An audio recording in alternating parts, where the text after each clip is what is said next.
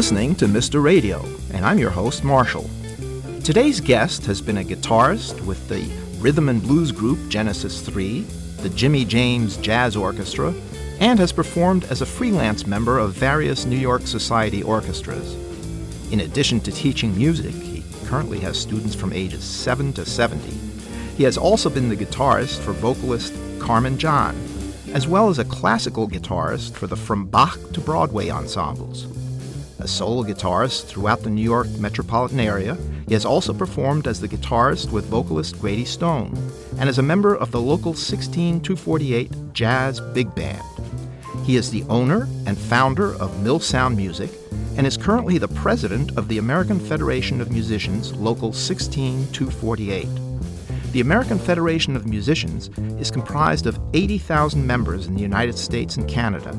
Its members perform in orchestras, backup bands, festivals, clubs, and theaters, both on Broadway and on tour. The American Federation of Musicians members also make music for films, TV, commercials, and sound recordings, and it is the largest union of musicians in the world. It is my honor to introduce today's guest, Tony Scally. Welcome to the show, Tony. Thanks, Marshall. It's great to be here.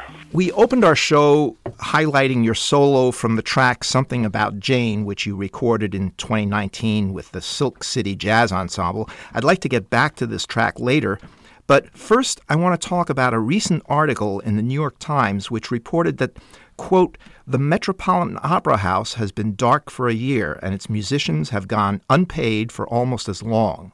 The players in one of the finest orchestras in the world suddenly found themselves relying on unemployment benefits, scrambling for virtual teaching gigs, selling the tools of their trade, and looking for cheaper housing.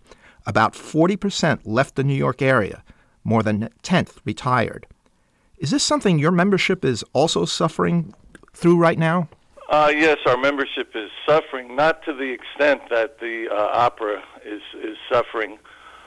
Our local represents the New Jersey Symphony Orchestra, which is based in Newark and plays out of NJ-PAC and also plays out of Bergen-PAC and plays in Princeton, plays in Morristown. They play all over the state. They'll be celebrating their 100th anniversary soon. That orchestra has taken a 40% reduction in pay during the pandemic. It's certainly not easy for the players, but it's not as draconian as what happened to the opera, which is absolutely disgraceful because the opera is much better funded than the New Jersey Symphony Orchestra. And the New Jersey Symphony, stood up and supported its players somewhat in a way that the opera did not. It's actually disgraceful what's going on over there. Do you blame this on the New York Union? No, not at all. I blame this on Peter Gelb, the head of the Metropolitan Opera, who has also locked out all of the stagehands. It's just a completely anti-union sentiment that they're building there. The union that represents them, the local, is 802 in New York. Eventually the opera is going to have to come back to work, and hopefully some kind of reparations will be paid to the players. Fortunately, from what I hear, your union members are not selling their instruments or in such dire straits. We have about 700 members. There are 70 who play in the New Jersey Symphony Orchestra.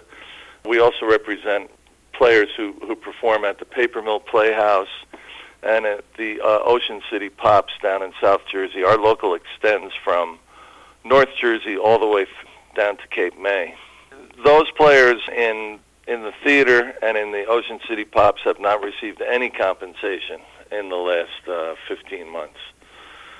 So it's a very dire situation for everybody. And of course, the rest of our players are all freelancers. They're holding on for dear life.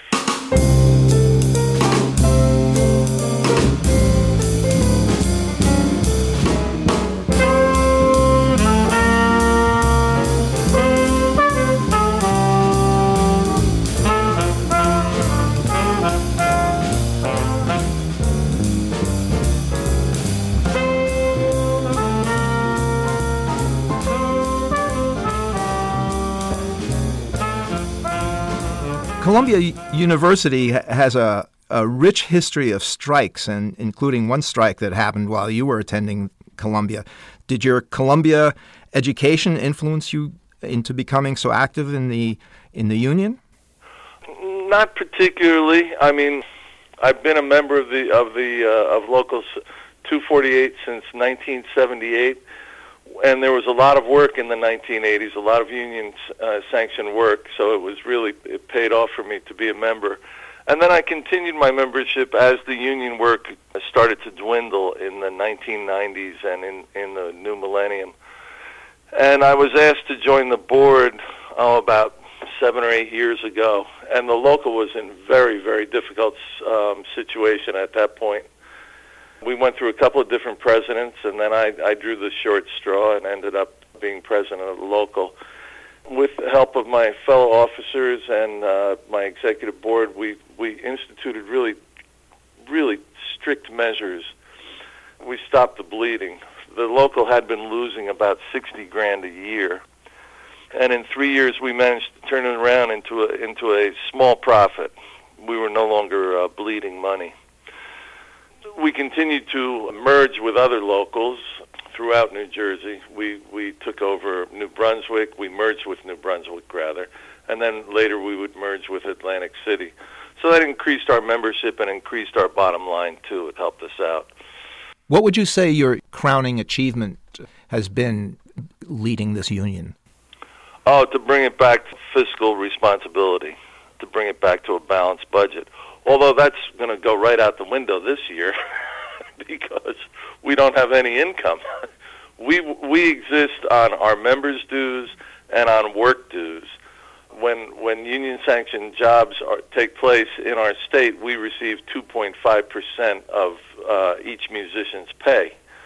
So without any work dues coming in for the last year, things are, again, looking very dire for us.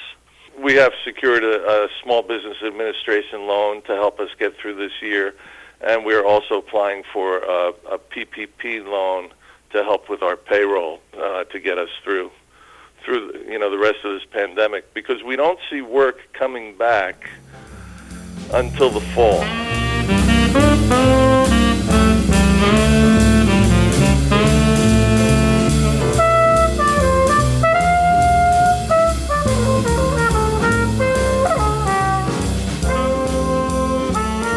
Not only are your members doing commercials, working in orchestras, but you say that you have some freelance musicians as well. What does one have to do to become a member of the union?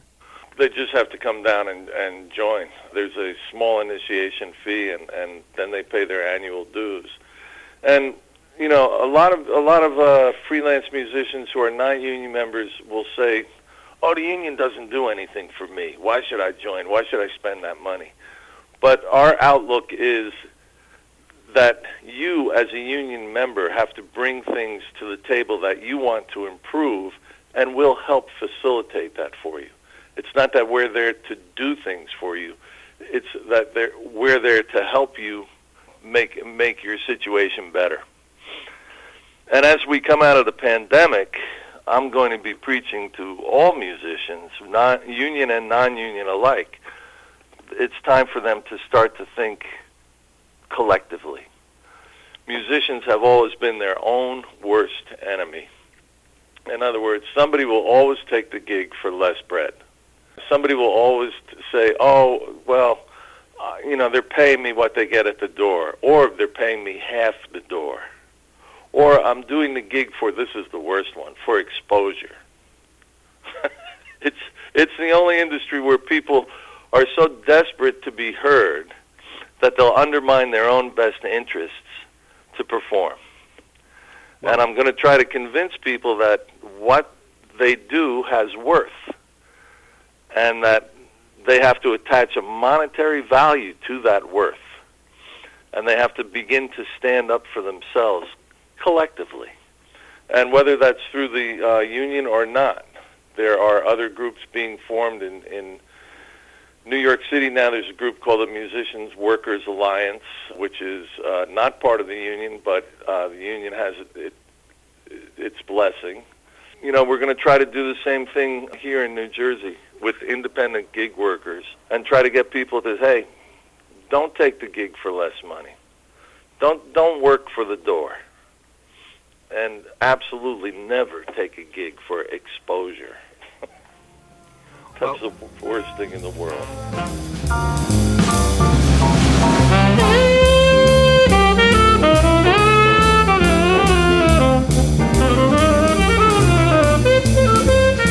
I'd like to get back to gigs and music.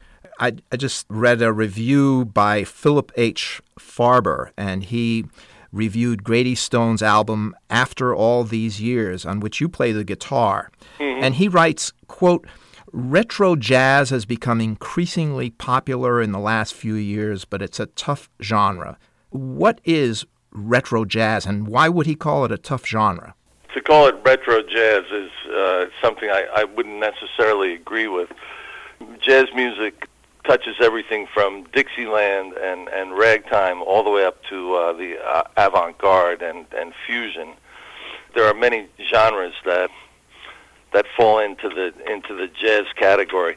But jazz music itself, born in this country and developed in this country, is not popular in this country. It comprises a minuscule part of music sales, as they are nowadays, that's a whole nother topic. Musicians don't make the money they used to do, even at the top of the food chain.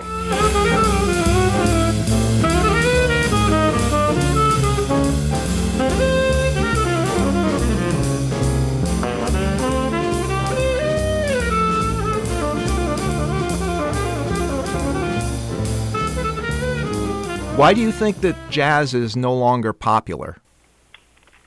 I think it might be a bit esoteric. It was very popular through the big band era in the 1940s and 50s, and then as it went to smaller groups and the musicians began to play more sophisticated and more sophisticated music harmonically, and started to stretch musical boundaries, they lost the ability to connect with the larger audiences. Back to After All These Years, the album that you played on. Mm-hmm. How did you meet Grady Stone? I met Grady in a club through a mutual friend. And 11 months after I met her, we were married. And how many albums have you done with her? 2. I mentioned After All These Years. What's the other one? The other one is Grady Stone Live. Before you met Grady Stone, you played in a band, was it Genesis 3? Yeah, that was an R&B band. That was way back in the late 70s. Was that the first band that you ever played with? The first band I ever played with that went on the road, but certainly not the first band I ever played with. I played in many bands in high school and college, and this was after college. How did you become interested in becoming a musician? I've been playing since I was 8 years old, and it was always something that I just really loved. One of my older sisters, was my first guitar teacher, and we spent a lot of time playing together through our preteen and teen years. It was just something it just fit me, and the instrument just spoke to me. And I just before we got on the phone today, I just finished an hour and a half of practice. That's how I start every day. If I don't get that time in, I'm grouchy.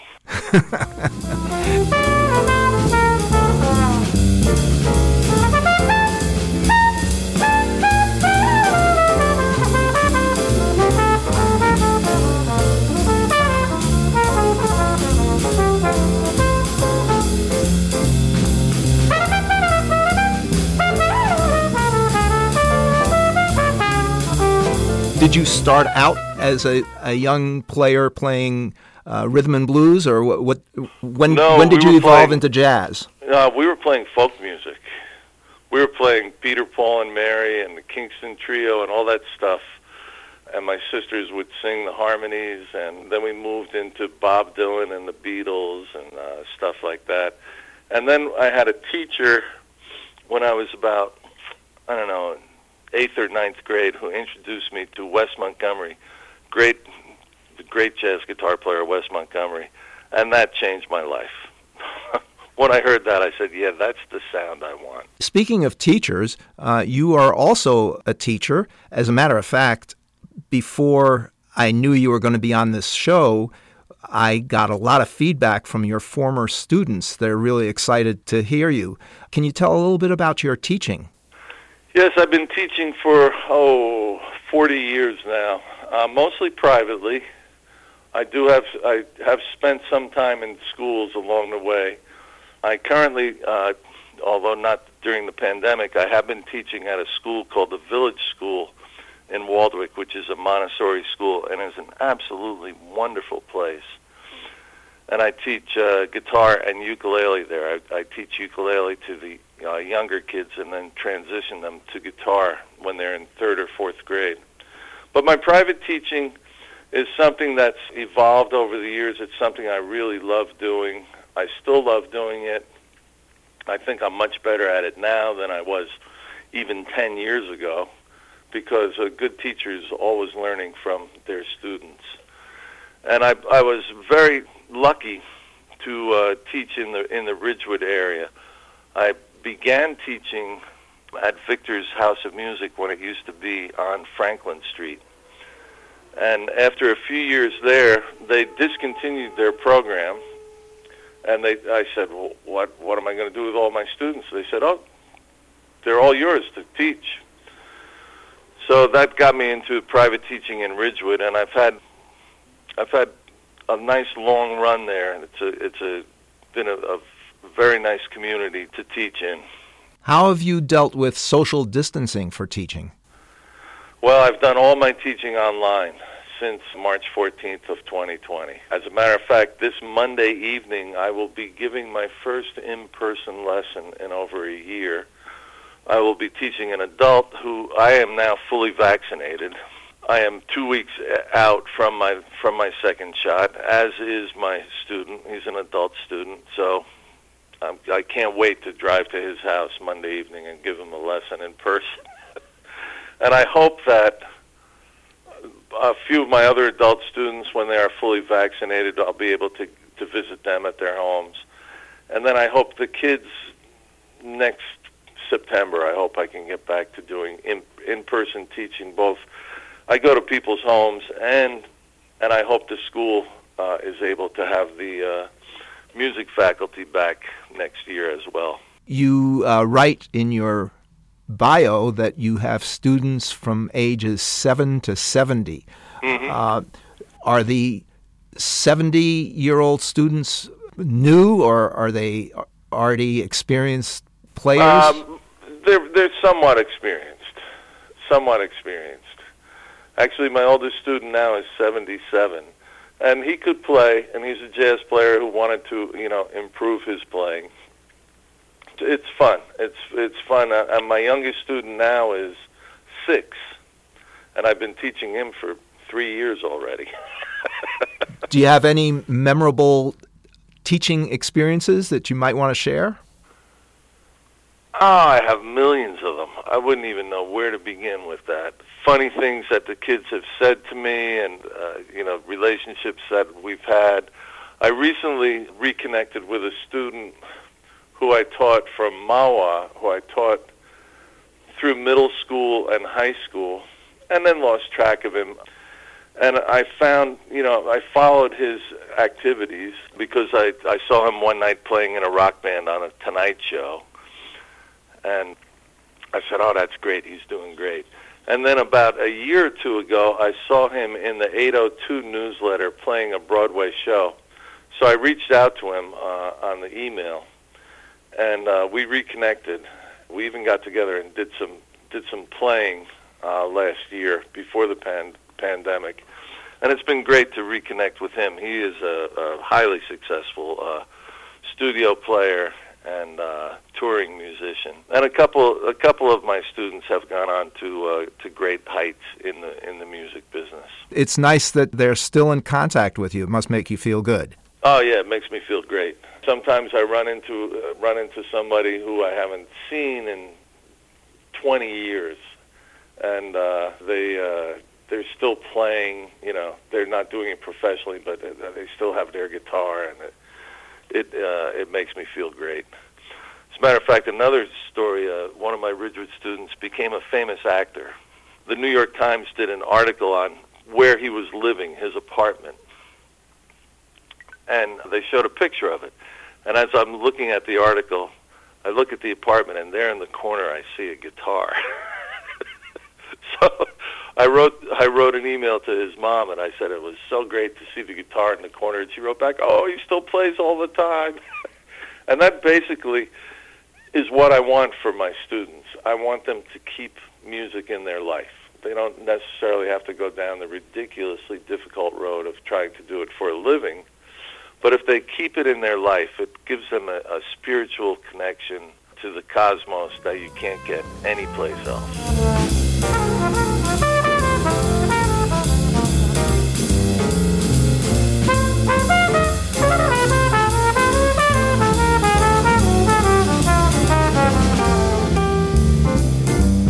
Spiritual connection and cosmos feeds into my next question. Before we started this interview, you mentioned solidarity, and you posed the question, what does solidarity mean for musicians? Mm-hmm.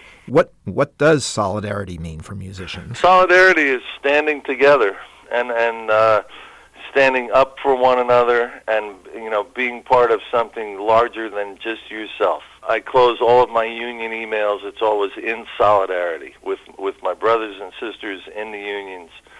And we are very involved not only in the musicians union, but in the AFL-CIO. We have members who serve on labor councils all over the state, and we are constantly trying to help not only ourselves, but to help all workers stand up for themselves. And it's great that we now have a president who is extremely union-friendly. When you're not working with your union and you're not teaching, you also run Millsound Music. What is Millsound Music?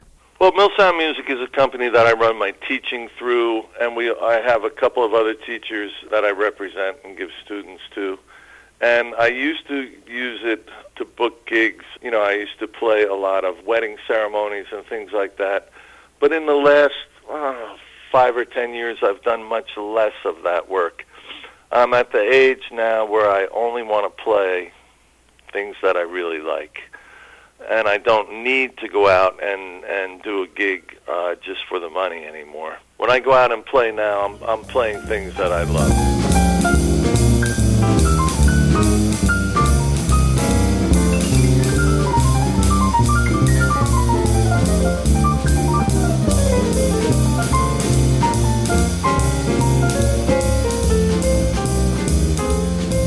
Do you have your own recording studio? How do you go about recording?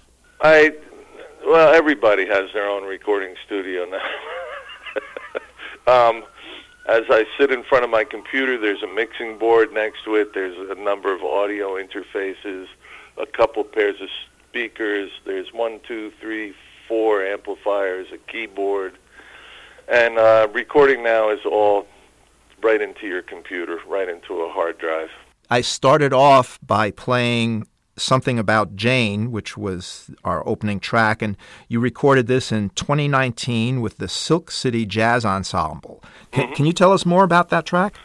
Yeah, that was written by the pianist Bob McHugh, a very fine player. As a matter of fact, I should get a pitch in. I will be playing with the Silk City Jazz Quartet, which is Bob on piano, Russ DeBono on drums, Jesus Salinas on bass, and myself on guitar. We'll be doing a streaming concert on April 24th at 3 p.m., sponsored by the Musicians Performance Trust Fund, which is a fund that is sponsored by the union. Every time there's a musical sale, a small percentage of it goes into the MPTF to fund live music. And during the pandemic, they've been funding streaming events. So we'll be doing a one-time stream on April 24th at 3 p.m. It's a very good group. Is there a website people can go to get information? We'll be on Facebook, on the MPTF page on Facebook. MPTF page on Facebook. Yep. Very good. I am so happy, Tony, that you were able to speak with me, and I'd like to come full circle and close with Satin Doll. Can you introduce it for us? This is just a little solo that I did, I don't even know, maybe 10 years ago. And, of course, it's a famous tune by Duke Ellington. It's something that many people are familiar with. It's just a great, fun song to play. All right, so we're going to leave with Satin Doll. And, again, I want to thank you so much for taking the time to speak with me. And I hope that I can hear from you again real soon. I hope so, Marshall. It was a pleasure. And the half hour went very quickly. It certainly did. All right. Bye-bye. Be well.